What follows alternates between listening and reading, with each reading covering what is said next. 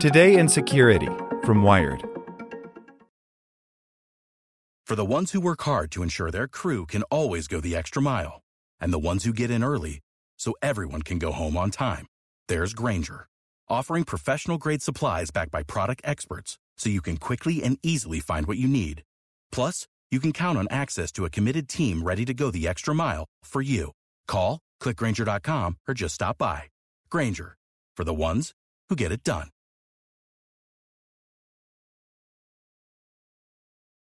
Want to learn how you can make smarter decisions with your money? Well, I've got the podcast for you. I'm Sean Piles, and I host NerdWallet's Smart Money Podcast. Our show features our team of nerds, personal finance experts in credit cards, banking, investing, and more.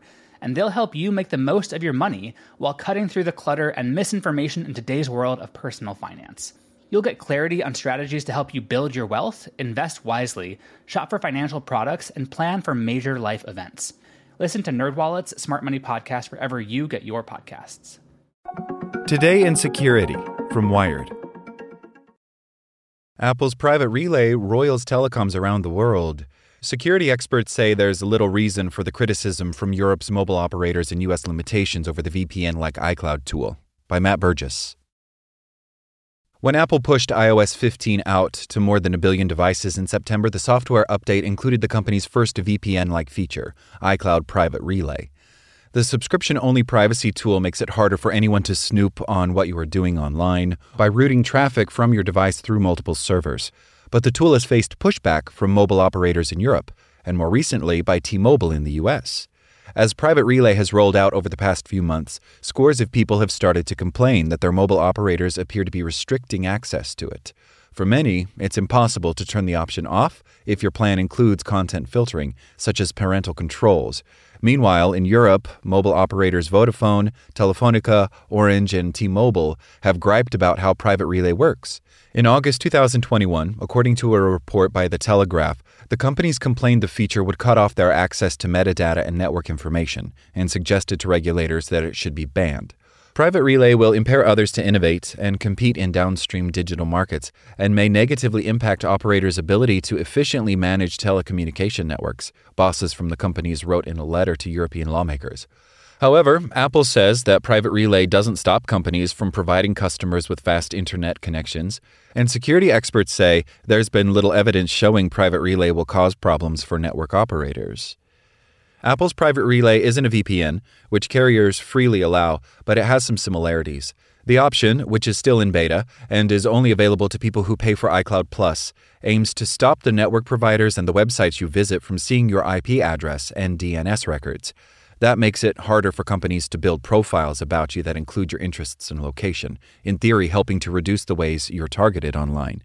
To do this, Private Relay routes your web traffic through 2 relays known as nodes when it leaves your iPhone, iPad, or Mac. Your traffic passes from Safari into the first relay, known as the ingress proxy, which is owned by Apple. There are multiple different ingress proxies around the world, and they're based in multiple locations, Apple says in a white paper. This first relay is able to see your IP address and the Wi-Fi or mobile network you are connected to.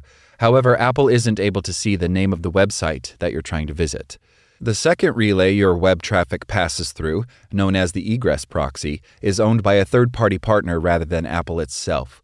While it can see the name of the website you're visiting, it doesn't know the IP address you're browsing from. It instead assigns you another IP address that's near where you live or within the same country, depending on your Private Relay settings. The result is neither relay knows both your IP address and the details of what you're looking at online, whereas a typical VPN provider will process all your data. Also, unlike a VPN, Apple's system doesn't let you change your device's geographic location to avoid regional blocks on content from Netflix and others. Private Relay's potential scale, relative to VPNs, may have prompted telecom concerns. It is far more accessible than a VPN that you have to download and register for and set up separate payment for, says Nader Hanane, a research vice president specializing in privacy and data protection at Gartner. Apple has made Private Relay opt-in while it is still in beta, although it's still potentially available to millions of subscribers. Apple has bent to some local laws and not made Private Relay available in China, Belarus, Kazakhstan, Saudi Arabia, and a handful of other countries. The concern is that a lot of people are just going to switch it on, and it's going to obscure a large part of the network from the network operators, Hanane adds. However, he says if telecoms companies do imagine they'll lose sight of how people are using their networks, they should present their evidence transparently by making their modeling public. Equally, Hanane says to address questions about European data sovereignty, Apple should make clear what companies it has partnered with for the feature. It says they are some of the largest content delivery networks and the locations of the relays. While I agree that in certain custom ways this potentially might complicate some technology planning and management, in general we must stress that there is no issue here, says Lukas Olejnik, an independent privacy researcher and consultant. He says that while network operators are likely to lose access to metadata that can describe where users connect to their services, this shouldn't be a barrier to them understanding what's happening more broadly across their networks. Telecom operators should already be comfortable with network neutrality, so simply managing the lower technical layers of the networks, Olejnik says, it should not be their problem with what happens in the upper layers. Multiple mobile network operators have not responded to questions about their plans for private relay at the time of writing. It is unclear whether the companies have changed their positions since complaining to European regulators last summer. In a statement to 9to5Mac, T-Mobile US said any limits on private relay have happened across its network because accounts have parental controls enabled and content filtering isn't compatible with Apple's tool. The publication says some users have seen the block despite not having filtering enabled. Other reports say that private relay clashes with T-Mobile's existing content filtering. Within private relay settings, Apple says that networks that need to audit traffic or perform content filtering will block access to private relay. It says this may include companies, schools, or mobile network operators. Private relay makes it impossible to enable the potential security protections like ones aimed at parental settings aimed at children, Olejnik says. But this should be a conscious decision left to the user. A guide from UK Mobile Network EE says that because it can't see what you're browsing, it isn't able to moderate content for those with parental control settings turned on. It also says data plans with unlimited access to some games, music, and video will not operate properly. In evidence submitted to the UK's Parliament, network operator BT Group, which owns EE, said private relay will pose significant challenges if it is needed to block websites or services under the UK's planned internet safety laws. However, many of these concerns apply equally to traditional VPNs too. From a state security perspective, it creates the same obfuscation as does any VPN, Hanane says. If law enforcement wanted to ask for people's online activity, then there isn't much change. The network operators will not be able to help you in the same way as if that person were using a VPN.